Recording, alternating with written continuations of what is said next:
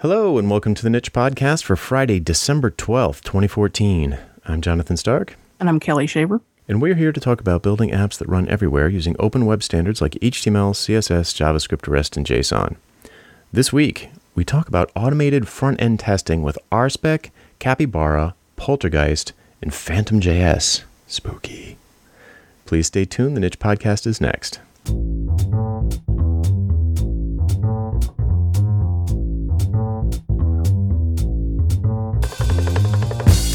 Guess what I'm wearing right now? Guess what you're wearing right now? Yeah, that sounded weird. Yeah, I don't think it's a bottle of Woodford Reserve. It is not. It is a pair of wireless Logitech headphones. Oh, yes. From the list. Yes, from the list. My birthday's coming up, and my mother-in-law actually already sent me not just the Logitech wireless headphones, but also that long-named backup battery that you recommended. The battery backup, yeah. Mm-hmm. Yes, which I've already Nice. used a couple times. It's really good. Oh, cool. Yeah. I hear George. Yeah, the guy who picks up the dog poop is here. Ah. They don't like people stealing their poops. I can't blame him. I'd get a little weirded out if someone came into my house. Never mind. What are you doing down there? Yeah, well, then again, I do have to pay the guy every few years to come clean out the septic tank, so. Yeah, same difference. We just do it weekly. Right. Anywho, a couple housekeeping items to talk about. Mm-hmm. We've got, I was supposed to do a live redesign of my site on December 11th, which at the time of this recording was yesterday. But that got postponed because my co-pilot at O'Reilly had some kind of family emergency. So if you registered for that, you probably got a reschedule email. If you didn't register for it, you have another chance. So that is going to be sometime in January, although the date's not set yet. Are you going to leave your site naked until then? I didn't have the intestinal fortitude to leave it that way. So I put up I've been working on type styles first, because that's so far out of my normal realm of things that I was practicing it, and I couldn't take it anymore. So I put the type styles up on the site, but otherwise I don't think there's any JavaScript at all other than possibly Google Analytics. I just added some web font, and it made me feel a lot better. So let's see, that's the live redesign. A couple smartwatch updates. Yes. We have talked about the new Withings Active A. Yeah, you couldn't keep time. I know, so irritating. So they had us reboot it, which sounds really funny because it is an analog face watch. Yeah. So we reset it to factory settings and tried again, and it was still losing time. So they're sending us a new battery, which I guess makes sense. It could be the battery. Could be. See if that's the case. That would be great if that solved the problem, because Erica really loves the watch. As a piece of jewelry. Right. And a fitness tracker, just not as a watch. She totally digs the it does sleep tracking, which she seems to be really into. Although I will say that I was also into that when I was wearing the Jawbone and the Up band, and it's cool at first, but it kind of gets old after a while. Yeah, and then it's like it's just illustrates how little sleep we actually get, and just kind of makes you feel worse. Yeah, exactly. But so we'll see how it goes, though. She's tried Fitbit, and it got recalled, and all this stuff is so beta that it's just all kinds of problems. It's hard to make a wearable, evidently, which is a nice segue into the fact that I'm getting a new Pebble sent to me for free. Yet again? Yet again. They're replacing your steel with another steel, correct? Yes, they are. Okay. So I had originally the Kickstarter Pebble, that one. What was wrong with that one? Oh, it had Bluetooth connection problems. Connection, yeah. So, much to their credit, they sent me a new one, no questions asked. That was very nice. Which I then purchased from you. Yep, you got that new one, yep. And then I bought a Pebble Steel, that's why, yeah. So I bought a Pebble Steel, sent the plastic, the Pebble regular to you, and then now my Pebble Steel started to have, all of a sudden started to have bad battery life, and the screen gets all kinds of pixel noise from time to time.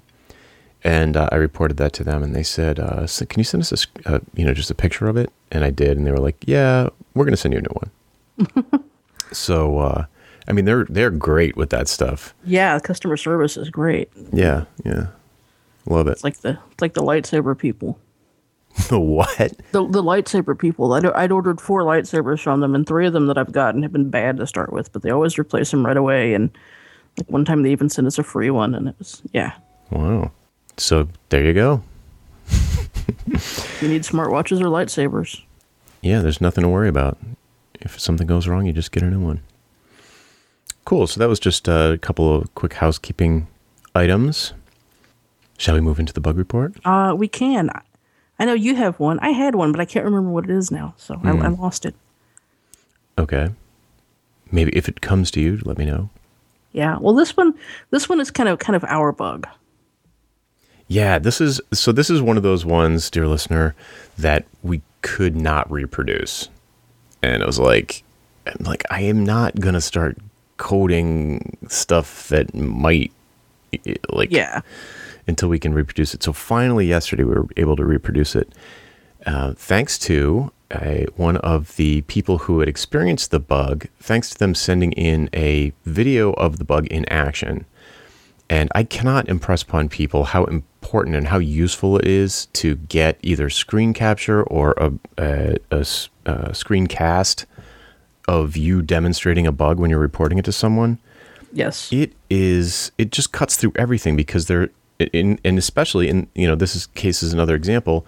The reason I realized what the bug was or how to reproduce it had nothing to do with them demonstrating the bug. No. It had to do with me noticing that they were using Safari on the desktop, which neither of us use. Yeah. And I was like, oh, maybe it's a Safari bug. And sure enough, it happens every time in Safari. Meanwhile, no one who had previously reported the bug mentioned what browser they were using. Yeah.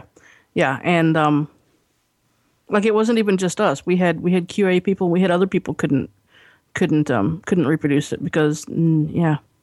Yeah, a few people were like, I saw it once, but I can't do it again. Yeah. It's because you probably had it open in Safari. Yeah, I had it open in Safari for initial testing, and I thought, yeah, and it happened once, and I thought, whatever, random stuff happens every now and then, Mm-hmm. And then I couldn't reproduce it again, so I just chalked it up to a random thing and went on. Yeah. Yep. Well, so here's the bug, and this is why it seems so weird and random.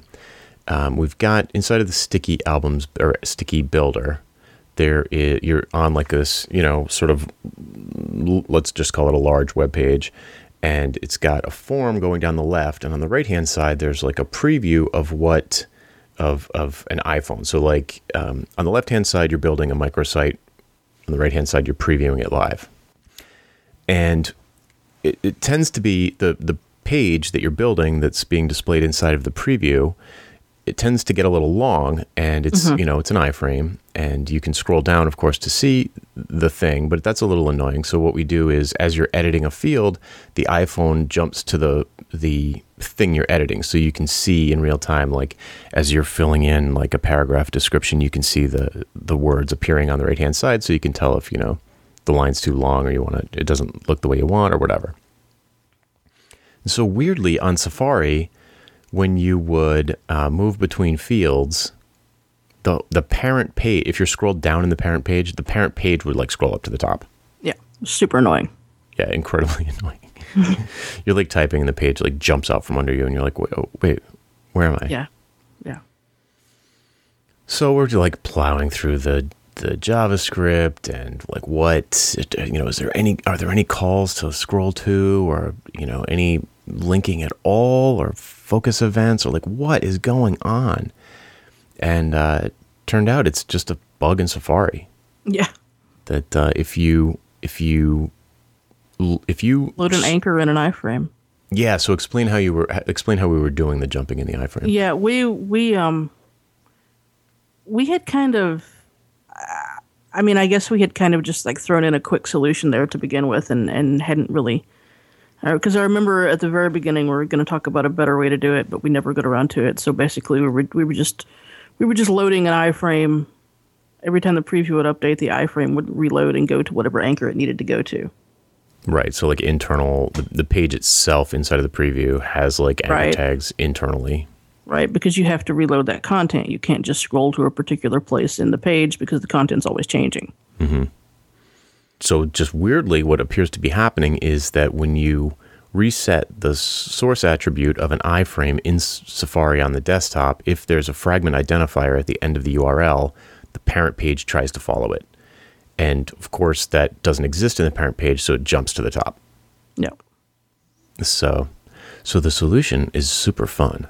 The solution is really cool, and I had never heard of it before. I hadn't even heard of it before until you did it yesterday. Oh, wow. So the solution that we're using is called Post Message, and it's a JavaScript API that I've never had a reason to learn, and now all of a sudden I was like, oh, this is the perfect use for Post Message. So what Post Message does, it's pretty straightforward. I won't go into it too deeply, but if you have a parent page that has a reference to another window, and there's really only two ways to have that. One is if the parent page opened a child window using the open command, or you have an iframe embedded in the parent page. Which is probably the more likely scenario. Presumably, yeah. At this stage. Right. So now if you have, if those two pages are on different domains, which is the case here, you can't talk directly to them. They can't talk directly because there's all kinds of security issues around that I still can't get my head around, even though when I read an explanation, I'm like, oh yeah, that would be terrible. But basically, if somebody can get an iframe into your parent page, they can essentially get all of your information. If they were on the same if they were on different domains, but they could communicate, then the one on the other domain would have JavaScript access to like your cookies and stuff. So the way Post Message works is it gets around that by essentially the one page, both pages can do it, but once you establish communication, which you do, so parent page gets a reference to, in this case, the iframe. So parent page says, whatever, window get element by ID, iframe selector, and then content window, I think. Content window, yeah. Mm-hmm. So once you have that, then you can let's call that preview. You save that in a variable called preview. Then you can say preview post message, and then open paren, put in a string, comma, domain of the other page, close paren. And when you go over to that other page, you just write a listener. It's awesome. So you just listen on the other page for the message event. So, jQuery, or what, I think you listen at the window level. So it's window event on, right, window on message, run this function. And the function receives a message object, and the object has data, which is the first parameter that you passed from the parent page.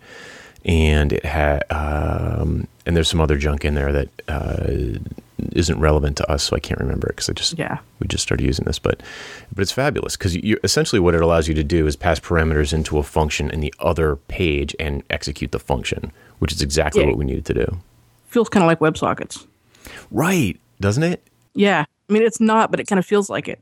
Yeah, it's the same thing. It's not the same thing, but it feels really similar. And it's weird because sockets really confuses me for some reason because it's server and client, but this makes total sense to me because it's all client side. And in fact, it really is all client side. Like you're not making a network request. It's not going through the server. It's the browser, like looking at the JavaScript, and because the browser knows everything about both pages. And the browser is basically saying, okay, you have configured all of this JavaScript correctly for this page to execute that function on that page, so it just does it on the front end. So it's not making like a round trip server side. So that was very cool. So if you are, dear listener, in a situation where you need to send commands back and forth between a parent page and a child page, whether it's open or iframe, and they're on different domains, Post Message is your solution. Yes, that's very cool. Very cool, yeah. Sweet. Oh, I have a quick bug report that's just funny, stupid. Oh, yeah. Yeah, which was, as I mentioned, I did put typography on my site because I couldn't stand the... Oh, right. Yeah. So this will tell you, this will tell you how bad I am at typography. So my continuing quest to become a better designer through typography, learning typography. It's just amazing how little I know about it. So I'm like, oh, all right, I'm going to use Google Fonts. I found a combination for, what's it called? Display text, like header text and body text that I liked. And so I go in, do it. And then I'm like, there's very few places on my site where I use definition lists, DL. Yes. And the definition title and definition description are the child tags inside of there. And definition title is normally bold. And, the browser generally makes it bold by default. Yeah. So I'm like, so I'm like, why aren't these bolding? So I'm like, oh, well, I'll just manually do it, in the CSS. Maybe I remembered it wrong. Maybe I am remembering it wrong. I think they're bold by default, but maybe not. I believe they are. So I go in and I'm like, font weight, bold. I'm like, it's not doing anything. And I'm like, it took me like 30 minutes to realize that the reason why it wasn't bolding was because I hadn't downloaded the bold version of the font I was using. You weren't including the bold version. Right. So I'm like, which illustrates that it never in a million years occurred to me that the browser wasn't just making the text bold. Like, just saying that now, I feel like an idiot. Like, how's the browser just supposed to make the text bold? Just guess? Like, just make it blurry, spill some water on it? But, you need the bold version of the face loaded. So I was like, it adds a text shadow. Yeah, I probably could have done that. I mean, I think I ended up picking a different way to highlight that text because I didn't want to load another font, but it was just funny. I'm really, really loving this sort of exploration, like trying to stop saying, oh, I'm not a designer, so that's why it looks like crap. I'm trying to get away from that. I think it's a cop-out. So, type is my first step because type is like where isn't there type? Yeah. Type is a huge part of good design. So. Mm-hmm. Yeah. And bad design. That's true too. Yes, I kept myself to 2 fonts. Yeah. Thank you. So anyway, just a quick note on that. I guess you can't really call that a bug. More of a brain bug. Yeah. Would you like to jump into the feature? We can jump into the feature. Excellent.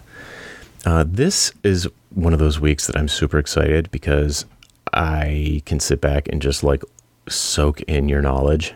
I'm hoping you have a lot of questions because my knowledge on this is difficult for me to articulate. So this may end up sucking and we have to re-record and do something different. Perhaps, but I don't think so. I think this is pretty... Okay, so here's the thing. Sticky albums is...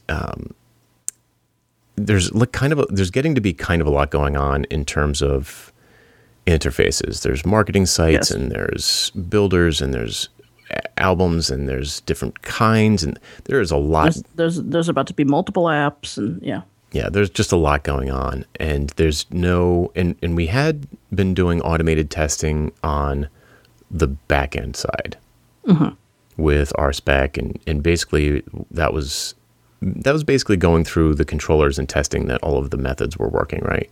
Yeah, and we used it a ton early on during the initial development of the main features of the app. But the farther we got into it, and it got to the point where most of what we're doing now is very minor things and interface changes that it was getting there wasn't really much benefit to all of the back-end testing at this point. Right. Yeah, so we're not changing stuff. We're not getting regression bugs, and we're not adding tons of stuff back there. And the other thing that's going on is that we're plugged into a lot of different services that we don't have control over. Yeah. So it's like MailChimp and Mandrill and Stripe and, Yeah, and a lot of... And like all of our billing now, all of our signups now actually happen off-site, and then that data comes in, and yeah. Yeah, it's wacky. So so basically all the bugs we're getting are pretty much front-end bugs. Mm-hmm. And so we needed to come up with a new way, and it was basically impossible to retest everything every week. And so we want to move to a continuous integration approach, but you need to have good automated testing in place to do that. Yeah. So Kelli came up with this stack of DSLs that seems to get it done. Yeah, it's working really well. And We still kept a lot of the back end testing in there, and actually I was able to build it out more robustly using a couple of gems for mocking stripe calls, so that I could have so we now have a more thorough and much more robust automated testing of our billing system, which is super important and makes me very happy. So what is that? It just basically stubs out Stripe and pretends it impersonates the API. It pretends to be Stripe, yeah. Fabulous. That is cool. What genius wrote that? Is that from Stripe? I don't think it's from Stripe. I don't remember who the gem author is. We can look and link to it in the show notes. Yeah. It's Stripe Ruby Mock is the name of the gem. Right on. That is awesome. Yeah, it's pretty cool. Okay, cool. So basically, this is such a weird thing for me to get my head around, so I'll try and help you work your way into it. Okay. The front end stuff. Yeah, basically, the front end stuff is basically, it's funny that it's front end because it's also headless. Yeah. So in case that doesn't make sense, I'll explain like my little bit that I do understand, and we can kind of go from there. So okay. Yesterday I was like, what is going on here? So there's Rspec and Capybara. I hate that name. And Poltergeist, which I don't know what that is yet, but we'll get to that. We'll get into it. And then PhantomJS, which I am familiar with. And the concept is, so somehow Kelly's assembled those things on the back end, and maybe we can get to that. And then what you do is you write little tests that look like what's the first line of a test that like? It's like describe editing an album. It renders the list of thumbnails, kind of thing. Cool. So what you do, I'm going to totally butcher this, but just so you can understand, dear listener, you write almost like a jQuery selector dot trigger the button. So you write a selector that picks a button and clicks it, but none of this is visible, but the test will do that, and somehow it waits for the action to complete. Somehow it knows to wait for the DOM to update or whatever. And then you put in selectors after that for things that should be new in the DOM or gone from the DOM.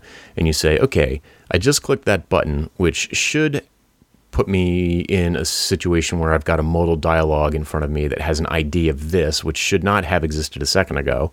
Yep. So you could check for that ID existing in the DOM. Oh, sure enough, it's there.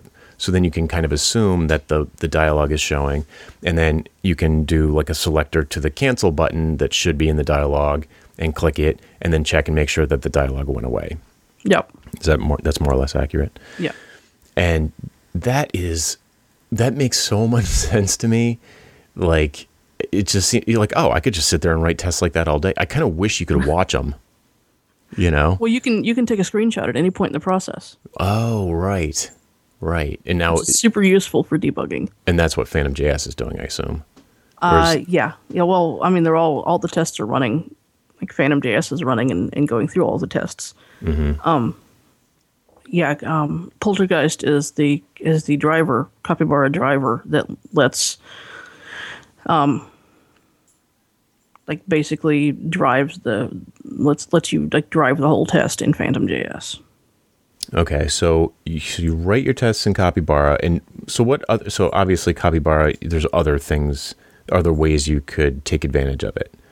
So it's a way to write tests, which you then would implement apparently in different ways. And this PhantomJS way is just one of them? Yeah, Capybara it's an Rspec, it's a gem that works with Rspec to let you simulate front-end user interactions. And then Poltergeist is the JavaScript driver that lets you test. See, normally Capybara doesn't test. You have to use either Selenium or PhantomJS or something, what have you, in addition to that to test JavaScript functionality. Oh, okay. That makes a little more sense. Yeah. Like Capybara will just let you navigate around the page and click on things and what have you. But for the JavaScript evaluation, you either need PhantomJS or Selenium with it. Gotcha. Okay.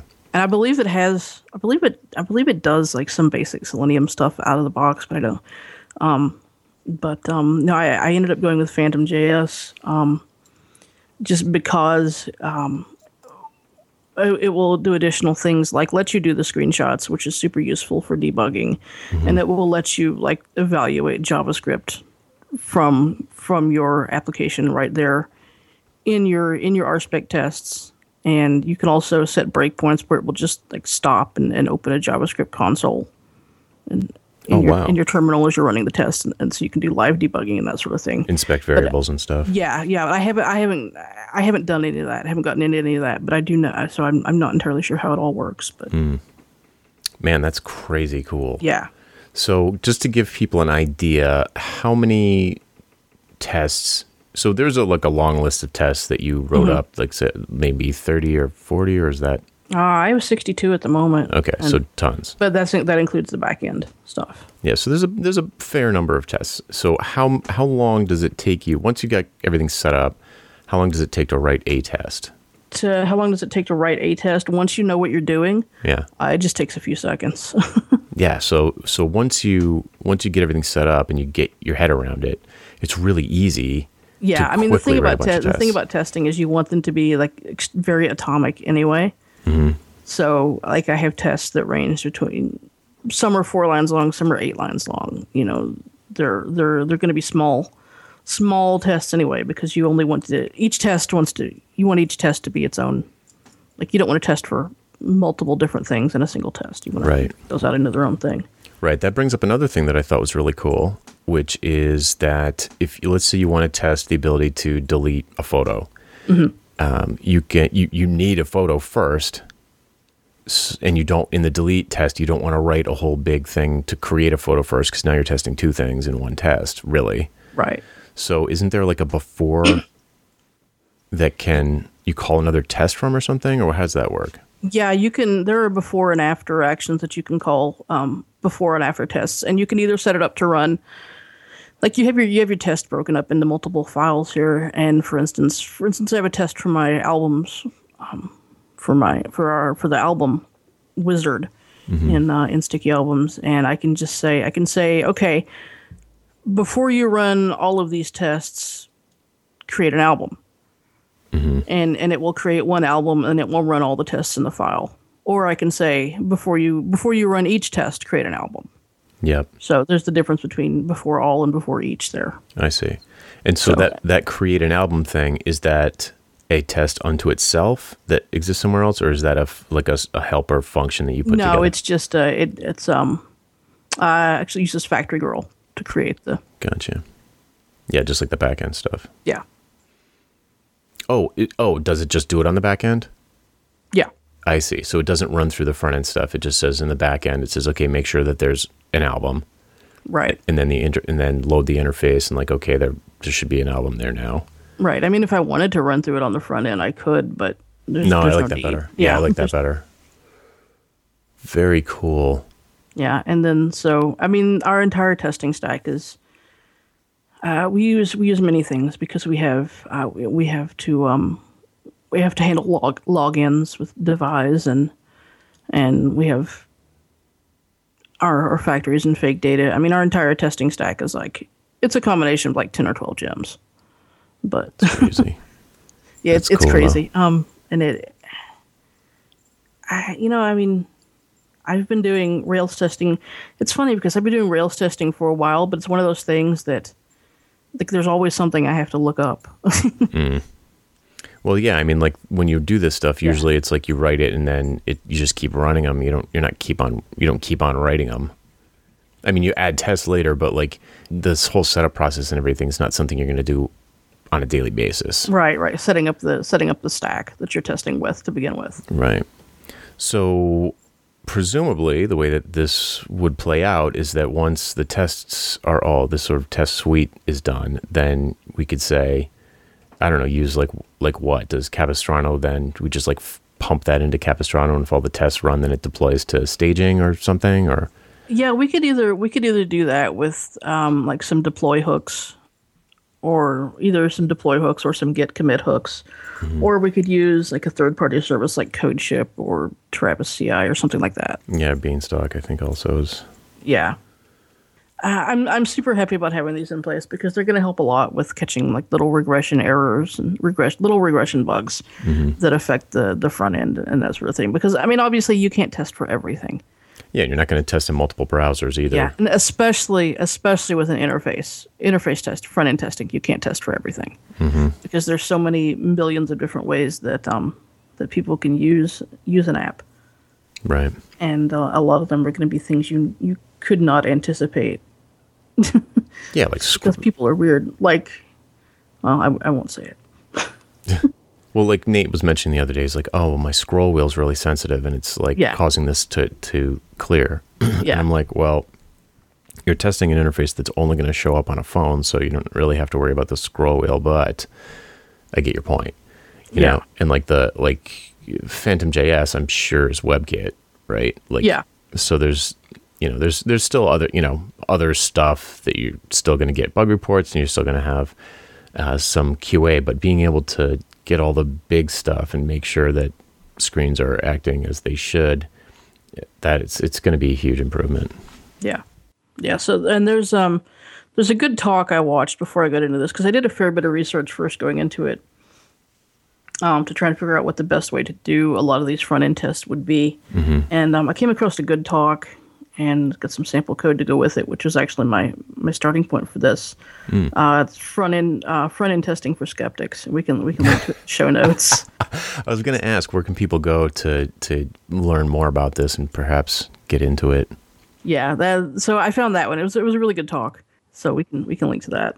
Do you think, like, when you go back to, like, the next time you go to write actual code, is having gone through the testing exercise, do you think it will change the way you write the application itself, or did that all remain basically the same?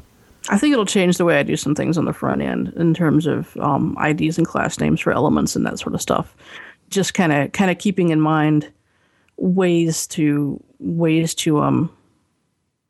I don't really want the test. I don't want the test to dictate the way I do the markup because that just seems very wrong.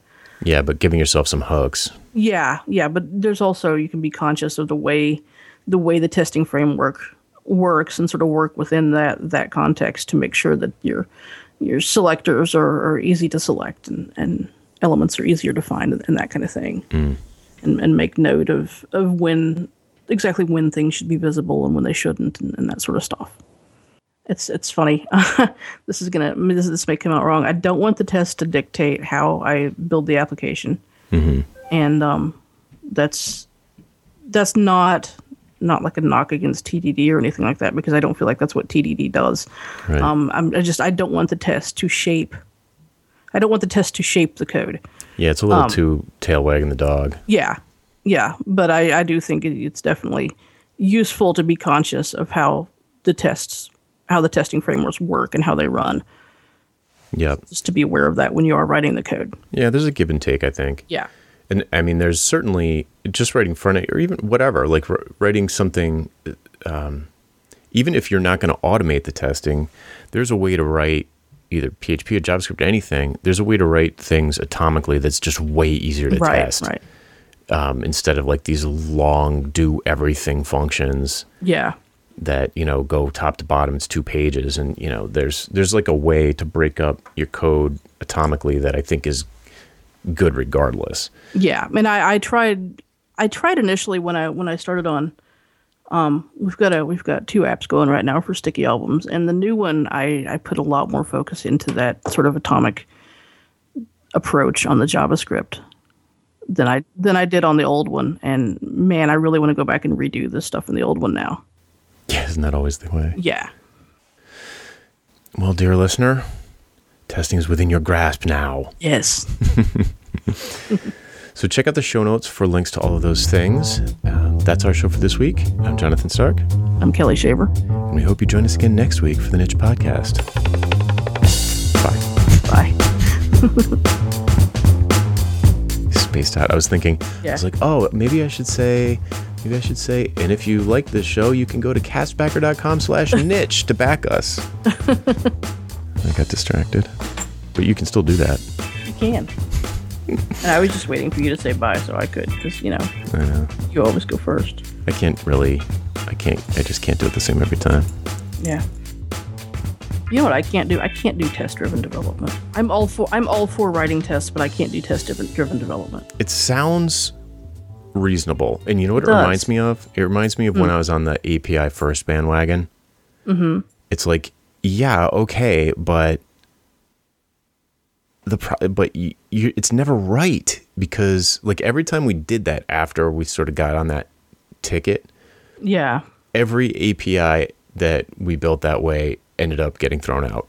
It did. Yeah, it did, because it's good in theory, but in reality, it doesn't. And you know what gets me about test-driven development? It feels like when you're writing the test first, then you're spending 100% of your time debugging things and not building things.